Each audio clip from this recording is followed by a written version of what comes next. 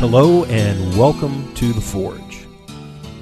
My name is James, and this is the place where I teach verse by verse through the Bible. I am a retired U.S. Air Force Master Sergeant who went on to serve the Lord's church as an assistant pastor, worship leader, and youth pastor. During my time in these roles, I finished seminary and I hold a Master of Arts in Biblical Studies and a Master of Divinity. I've been involved in ministry in some form for over 25 years, and it is my hope that this podcast will be a blessing to you as I teach from God's Word, the Bible. Forge exists to serve those whom the Holy Spirit is calling into a relationship with God through His Son, Jesus Christ.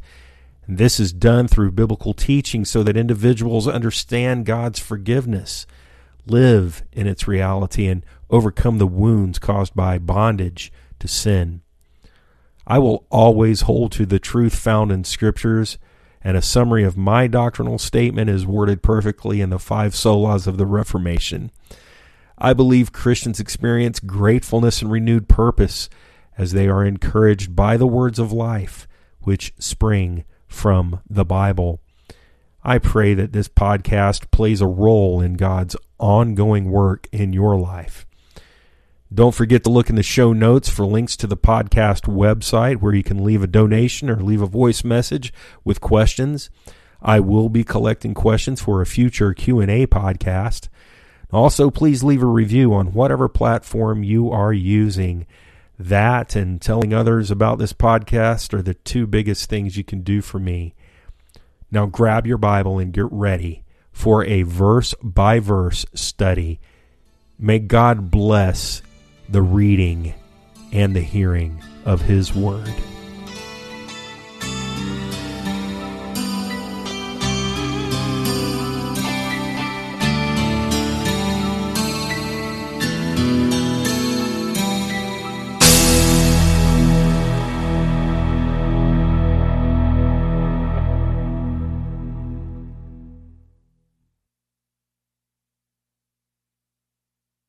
Hello, and once again, welcome back to The Forge. We are continuing on through the book of Genesis, and this time we're going to read all of Genesis chapter 15 and chapter 16. So open your Bible to Genesis 15, beginning with verse 1. Genesis chapter 15, verse 1. Hear now the words of the living, true, and faithful God. After these things, the word of the Lord came to Abram in a vision, saying, "Do not be afraid, Abram. I am your shield, your exceedingly great reward." But Abram said, "Lord God, what will you give me, seeing I go childless, and the heir of my house is Eleazar of Damascus?"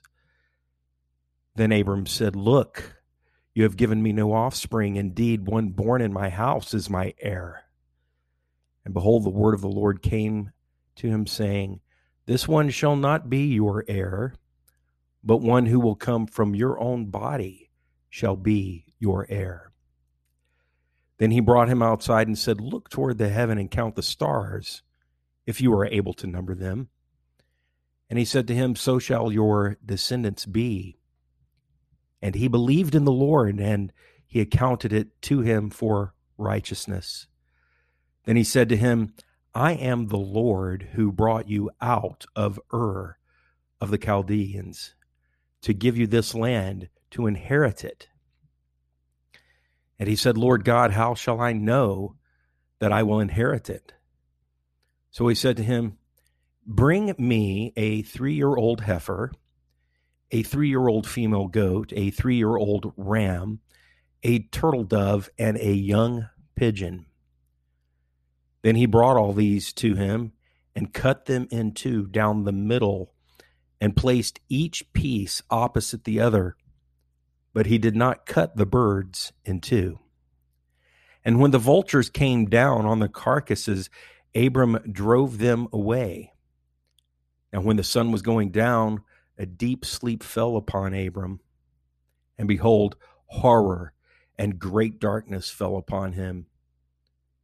Then he said to Abram, know certainly that your descendants will be strangers in a land that is not theirs, and will serve them, and they will afflict them 400 years. And also the nation whom they serve I will judge. Afterward they shall come out with great possessions. Now as for you, you shall go to your fathers in peace. You shall be buried at a good old age, but in the 4th generation they shall return here, for the iniquity of the Amorites is not yet complete. And it came to pass when the sun went down and it was dark, that behold, there appeared a smoking oven and a burning torch that passed between those pieces. On the same day the Lord made a covenant with Abram, saying, to your descendants I have given this land, from the river of Egypt to the great river, the river Euphrates, the Kenites, the Kenizzites, the Canaanites, the Hittites, the Perizzites, the Rephaim, the Amorites, the Canaanites, the Girgashites, and the Jebusites. Chapter 16. Now Sarai, Abram's wife, had borne no children, and she had an Egyptian maidservant whose name was Hagar. So Sarai said to Abram, see, now the Lord has restrained me from bearing children.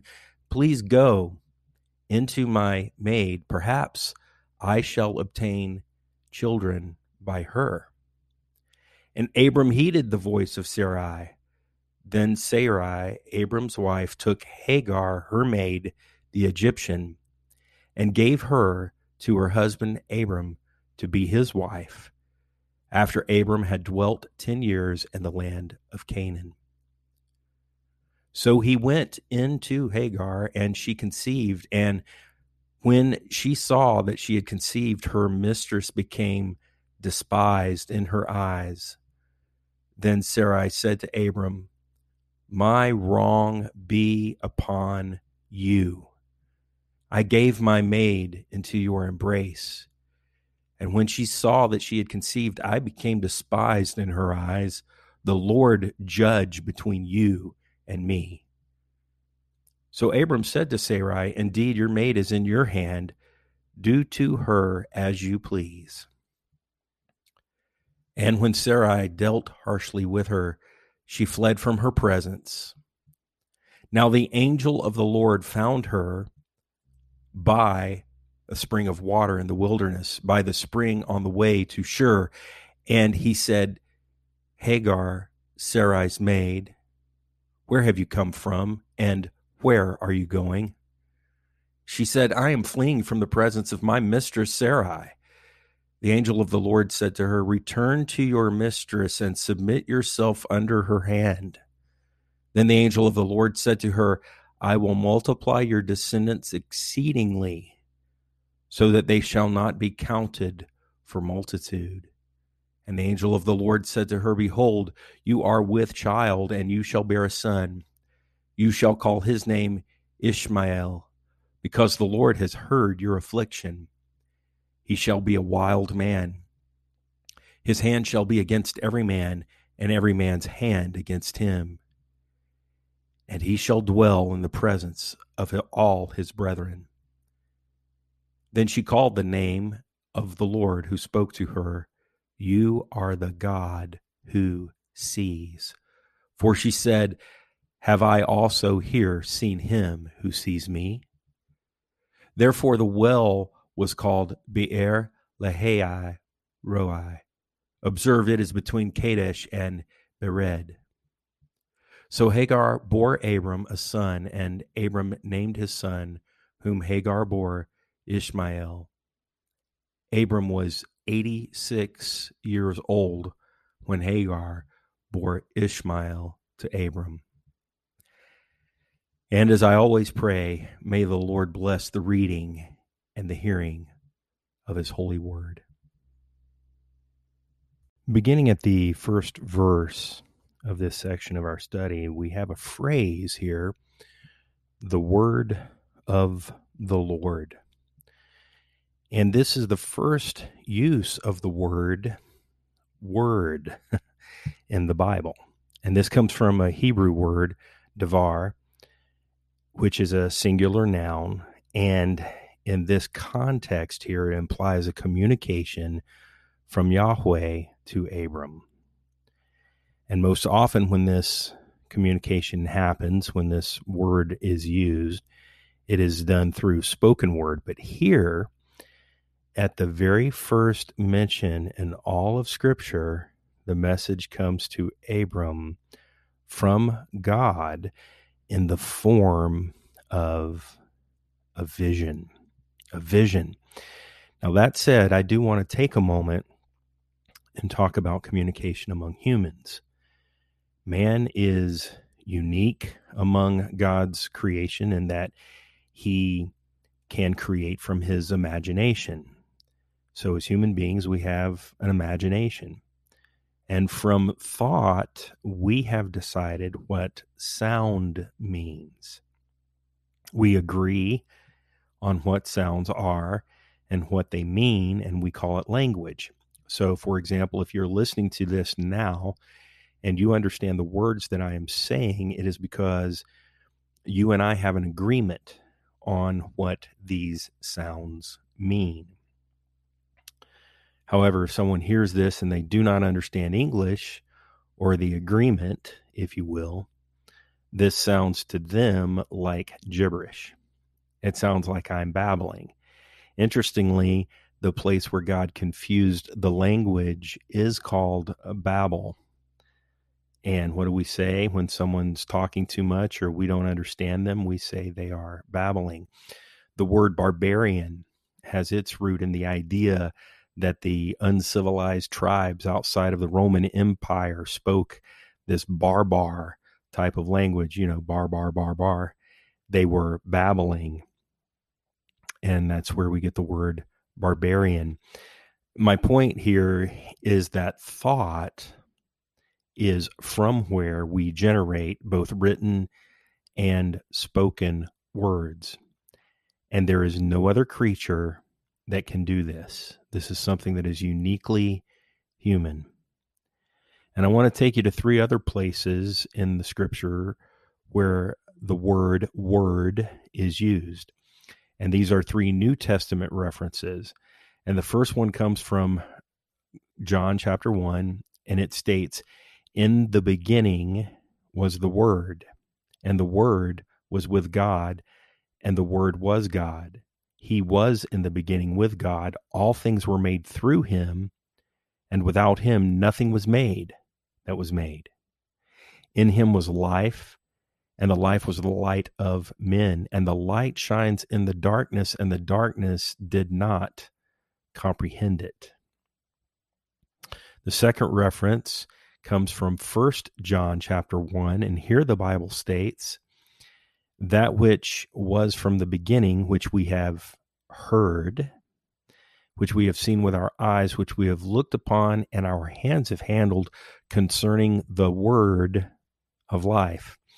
The life was manifested, and we have seen and bear witness and declare to you that eternal life which was with the Father and was manifested to us.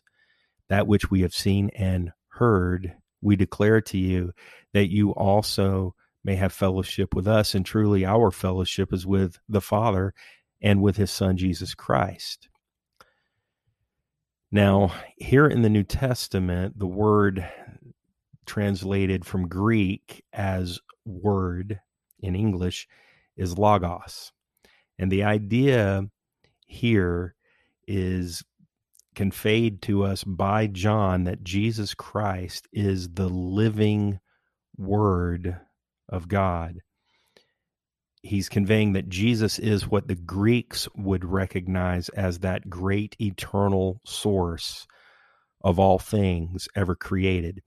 The idea is that Christ is light and life, and that we who have seen the light have received life in Christ, and we enjoy a fellowship with God.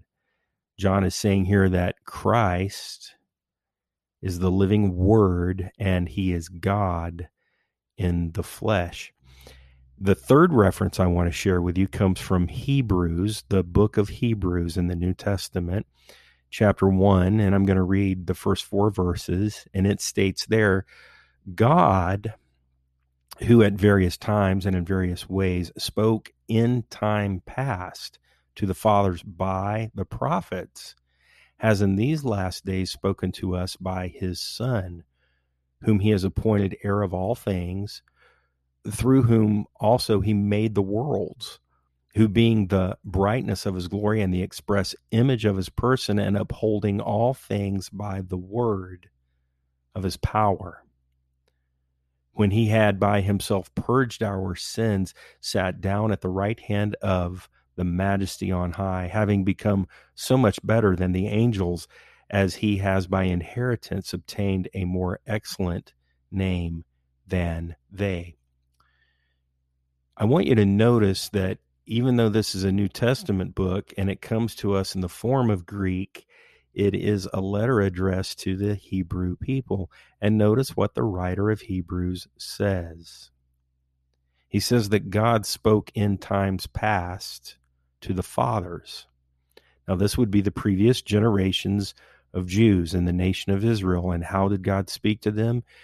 Through prophets. But now, in these last days, God has spoken to us through a person, his own Son. And he goes on to explain that Jesus Christ is God, for it is Christ who is upholding all things according to the word of his power. So it might seem like I'm making a big deal out of just one single word, the word. But if you'll stay with me here, I'm going to wrap all of this together. You see, God's thoughts are expressed to us in his word, the Bible.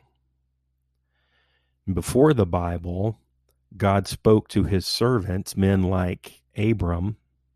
See, Abram didn't have 66 books collected together like you and I have today, called the Bible.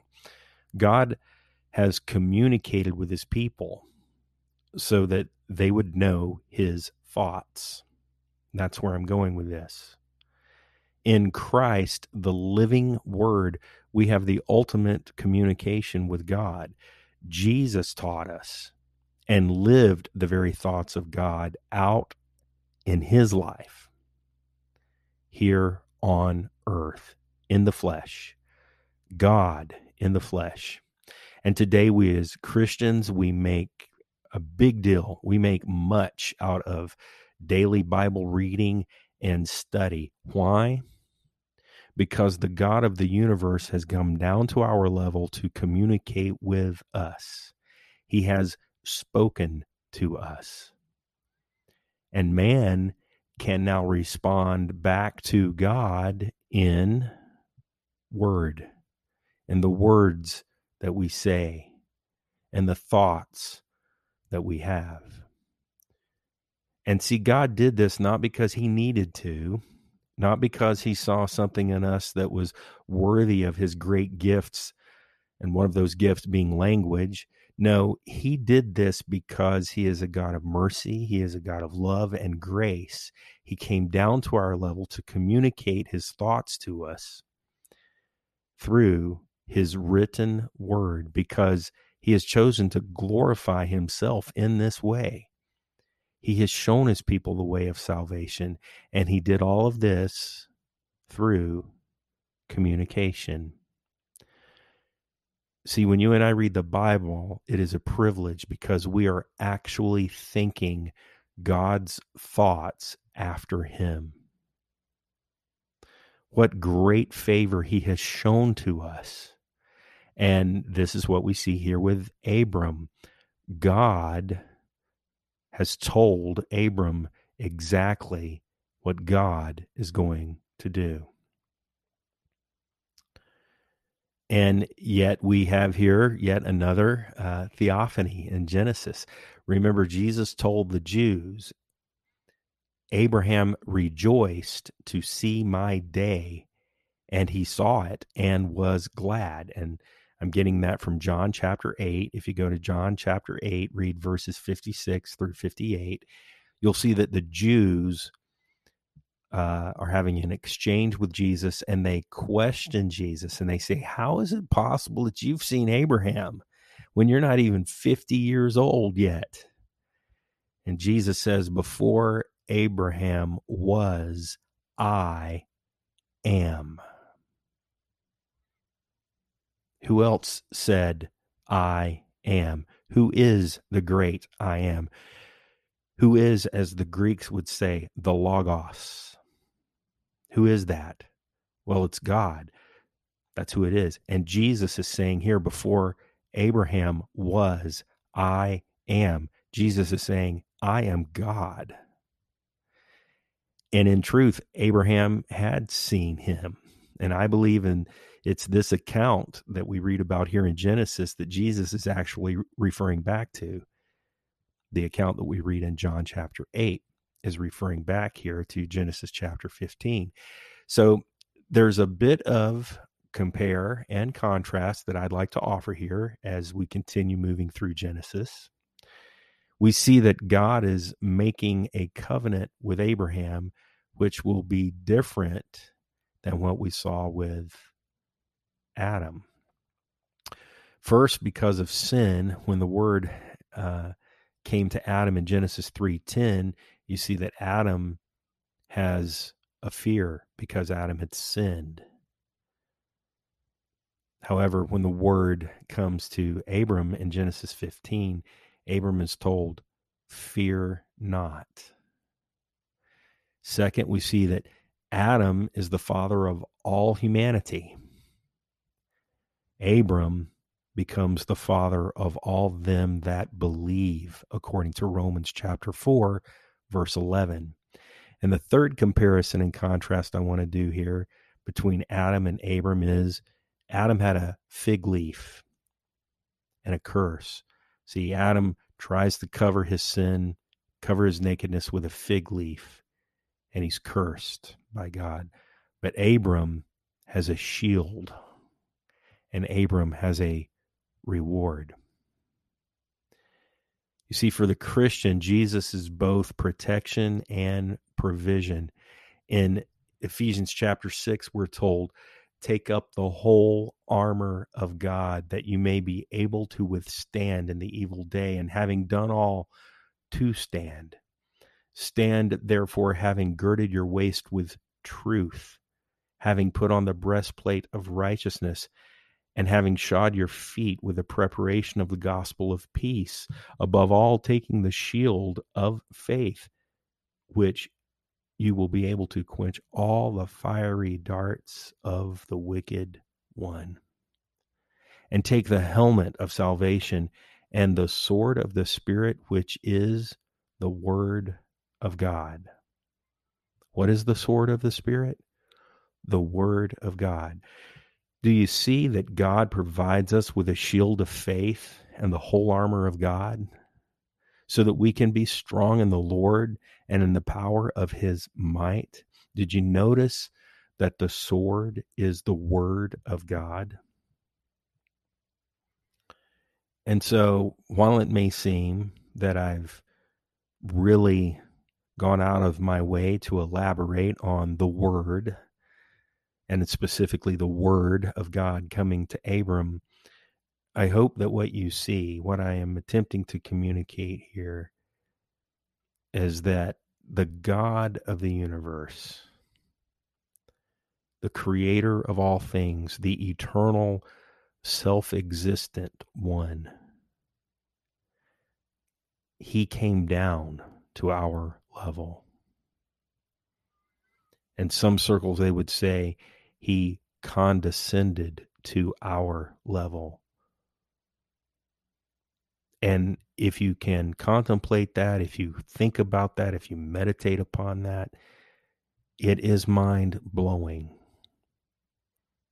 that God would call and that he would communicate and that he would talk to his creation.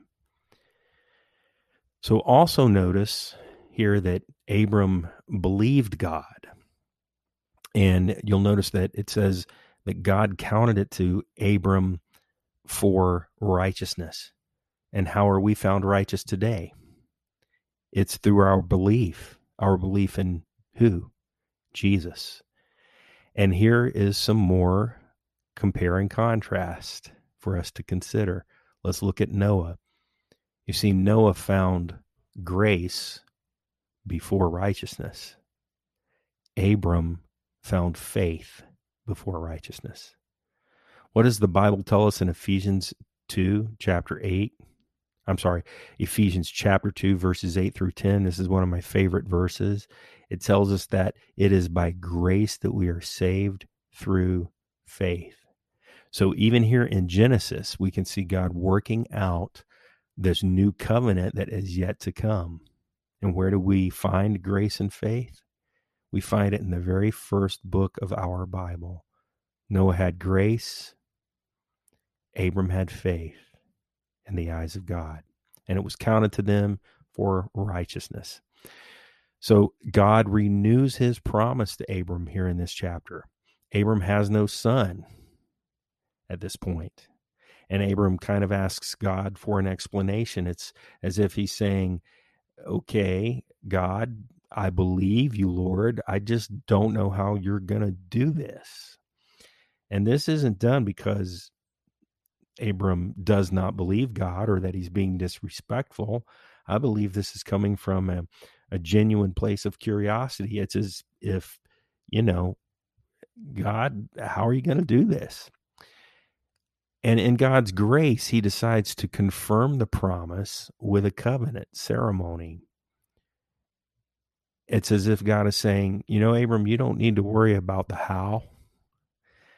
You just need to know that I am God. And when I say I'm going to do something, I'm going to do it. And so we see this covenant ceremony going on here. And the covenant ceremony was the splitting of animals. And I'm going to explain a little more about this. It was bloody. If you took an animal and you cut him in half, you're going to get blood all over the place. Do not forget, dear Christian, that ours is a bloody faith. It's a bloody religion, if you will. We have already seen the shedding of blood from animals to cover man's sins. In fact, we see that in the very beginning at the garden when Adam and Eve are removed from the garden. And we know that Christ's death upon the cross was extremely bloody. So here's what would happen in a covenant. The two parties would walk hand in hand through the middle of a split. So they would split an animal and kind of make a pathway through the middle of this animal. And then they would hold hands and walk through the middle of the animal. And the idea of splitting the animals and the idea of seeing the blood was as if you were saying, may this happen to me if I break my word to you. So I've promised you that I'm going to do something, but this is more than a promise. If I fail, what just happened to this animal, may that be what falls upon me. So God tells Abram to make preparations for the covenant between them. Interestingly, God uses the same animals here, which will later be used in the law, which hasn't been given yet, for sacrifice. He uses a cow, a sheep, goat, pigeon, and a dove. Abram obeys, and then he waits. He waits all day long. And this delay is, I believe, done on purpose. It could symbolize a long waiting time for Abram's first son. It could symbolize an even longer waiting period for the coming Savior. And Abram drives off the birds because vultures now begin to come in. There's dead carcasses laying on the ground. They come in and Abram drives them off. And this could even symbolize the attempts of the enemy to destroy God's covenant, to destroy God's plan. But now we reach a turning point in the account. And this is where Abram falls asleep. But it's not just any kind of a sleep. It's a deep sleep, and it says a horror of great darkness. And this could even symbolize death itself. It could even be a shadow of things to come, the death of Christ and the glory of his return. But then God shows up, and he walks through the middle of the animals. And this shows God's unconditional promise. Notice who's responsible for keeping the covenant. It's God who is responsible for the covenant. He's the one that will fulfill the covenant. So consider that. Think about that, dear friends. God is the one who upholds the covenant. So let's move on to chapter 16. And as we do, I have some more comparison and contrast for us to consider. Just as Abram had been willing to share his wife Sarai in Egypt in an effort to save his own life, now we see Sarai is willing to share Abraham in an effort to help God out, because God's made this promise. He's made this covenant. We don't have any children. And how silly we are to think that God needs our help, especially when he's already promised to do something great. And he's made a covenant with us. And he's even said, I'm the one who's going to keep the covenant. Why do you think that God was waiting and allowing Abram and Sarai to just get older and older and older, and there's still no son of promise? Why? Because he was waiting so that there would be no doubt that Abram and Sarai were too old to have children. The birth of their son was going to be something truly miraculous. And here's some more comparison and contrast for you. Just as Adam listened to Eve, now we see Abram listening to Sarai. And it also turned out to be a big mistake for both men. Wouldn't you agree? We see that Sarai begins to disdain Hagar. Why? Well, Hagar was Sarai's property. She was a slave. And she'd probably been picked up in Egypt when Sarai and Abram had left Egypt. She was Sarai's personal slave, and any children that Hagar would have had under the customs and laws of that time period, they would have also become property of Sarai. Now, I understand this is a sensitive issue for those of us in a modern age, especially here in the West. I'm not condoning this. I'm not saying this was correct. I'm saying this was the law and the customs of the period. It's real easy for us to sit here in 2021, the 21st century, in the West, in our primarily sheltered culture, and judge others, especially from the past. They're working within their time period, within their laws, and it would be extremely difficult for them to change things, just like it is extremely difficult for you or I to change things in our culture today. So the point is, Hagar was property. Any children that she would have had would have also been Sarai's property. You see, the reason I'm making a big deal about that is because Sarai was the greater one. She is the mistress. She is the wife of the master, which would have been Abram in this case. Sarai is the greater, and she is also the first wife. But now the second wife is perceived as better because she's the one who's going to give Abram a child. And I would just point out here that there's not a single case anywhere in the Bible of a man having more than one wife where things work out well. Not a single case. There's not a single case where we see polygamy in the Bible and it turns out to be happy for all those concerned. Why? Because it was never God's plan for it to be that way. It was one man, one woman for a life. So you might ask, why would God use somebody like Abram, who basically has relations with another woman, goes into this polygamous marriage thing? And I just admitted that that's not God's original plan. And yet God's made a covenant with Abram, and he's going to make a great nation out of him. My answer is really simple, and that is none of us are perfect. Now, that's not an excuse. That is a fact. And the fact is that these imperfections are included in the biblical account of God's chosen men to actually show us encouragement. You see, if God can use a man like this, then God can use someone like you. He can use someone like me, because we're fallen. And what better way to bring himself glory than to take fallen man or fallen woman and use them to turn a situation around and glorify himself. See, if it was nothing but perfection in the Bible, then I would read the account and I would go, well, no wonder. See, I'm not like Abram. I'm a mess. But no, I can look at this and I can go, you know what? Abram was a mess too. And God forgives, and God used him, and God kept his promises. And so I'm encouraged by this.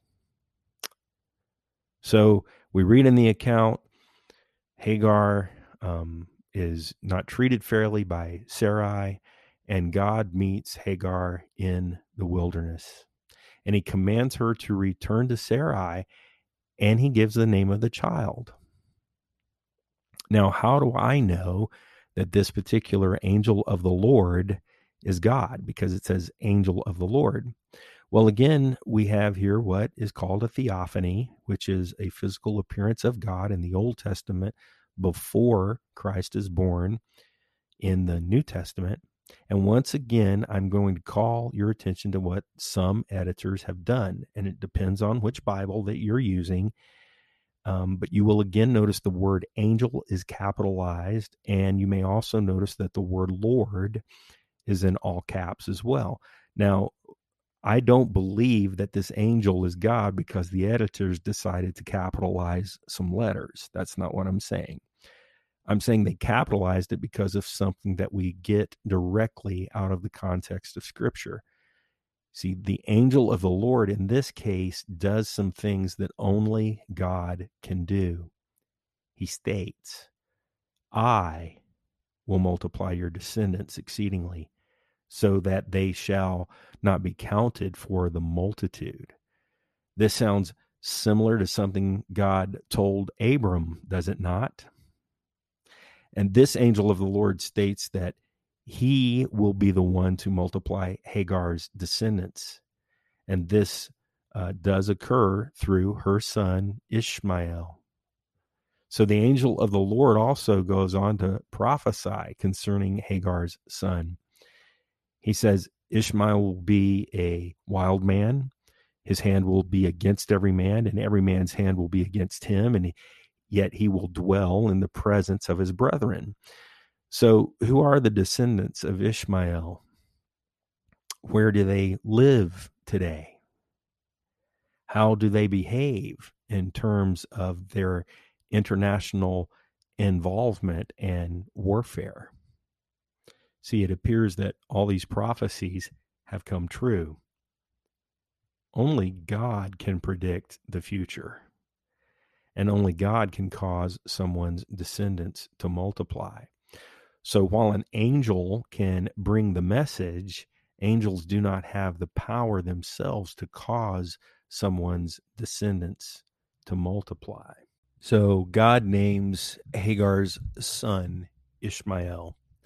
Notice God's hand of mercy and grace toward an Egyptian slave girl. She's a Gentile. She is not part of the chosen line, but God still physically saves her. No doubt, from the rest of the account that we read here, Hagar returns to Sarai and shares her wilderness experience.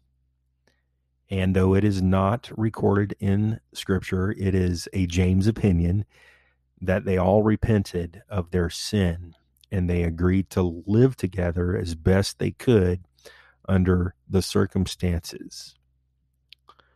But here's what you need to understand about this. This is what I want you to really concentrate on. God is not waiting for you to do your part. God keeps his promises. He keeps his covenant. And he has promised eternal life, forgiveness of sins, freedom for the slave and the captive. And he has paid for the covenant in his own blood. The work has been completed. He does not need your help. You cannot work for your salvation. Indeed, that is truly no salvation at all. And if you're praying that God will be merciful to a friend or to a loved one who is not living for Christ, they have rejected the truth of the gospel, they are living in darkness, remember that God does things on his timeline, not your timeline.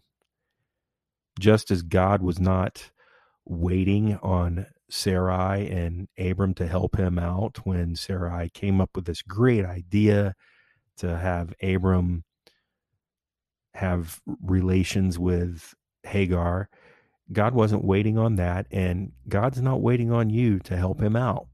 He already has things well in hand and under control.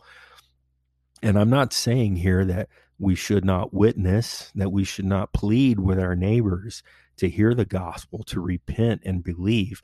But I am saying that we don't need to be manipulative when we're doing it. It's a privilege to share the good news with the lost. And God has allowed us to be the instruments that he uses to preach. But it's still the work of the Holy Spirit in the heart that opens the eyes to see and the ears to hear. So getting back to Abram and his now 2 wives, though they all have decided to make the best of it, that's what it looks like anyway, they still had to deal with the consequences of their actions. You will always deal with the consequences of your sin. And this does not mean that you're not forgiven, but problems will arise even in a Christian's life because of poor decisions that they made, because of sin. And notice how much time passes and still there's no son from Sarai. 13 years are going to pass. Life seems pretty good. Abram continues to prosper. There's no war. And I'm getting a little bit ahead of myself, but kind of looks like that apparently maybe Abram's given up on God's promise. But you're going to have to wait until the next episode to see what happens next, or you can read ahead, read chapter 17. Read the whole book of Genesis. It wouldn't take you that long, and especially since we're in chapter 17, there's only 50 chapters, and look at that. You're almost, 17, you round up, that's almost 20. You're almost there. I'm told that I round up. So point is, if you want to know what happens, you're going to have to wait till the next episode or go ahead and read your Bible on your own. But as we bring this episode to a close, I want you to have this as a takeaway. God keeps his promises. He is a God of covenants, and he always keeps his covenants. And we don't need to help God along with any of our own ideas on how we think that God should be doing things. God is faithful, and he will do what he said he will do. Just as Abram believed back in chapter 15, and God counted it to him for righteousness, so it is with you and with me. When we believe in Jesus Christ, we are saved by his grace. It is by grace that we are saved through faith. Amen.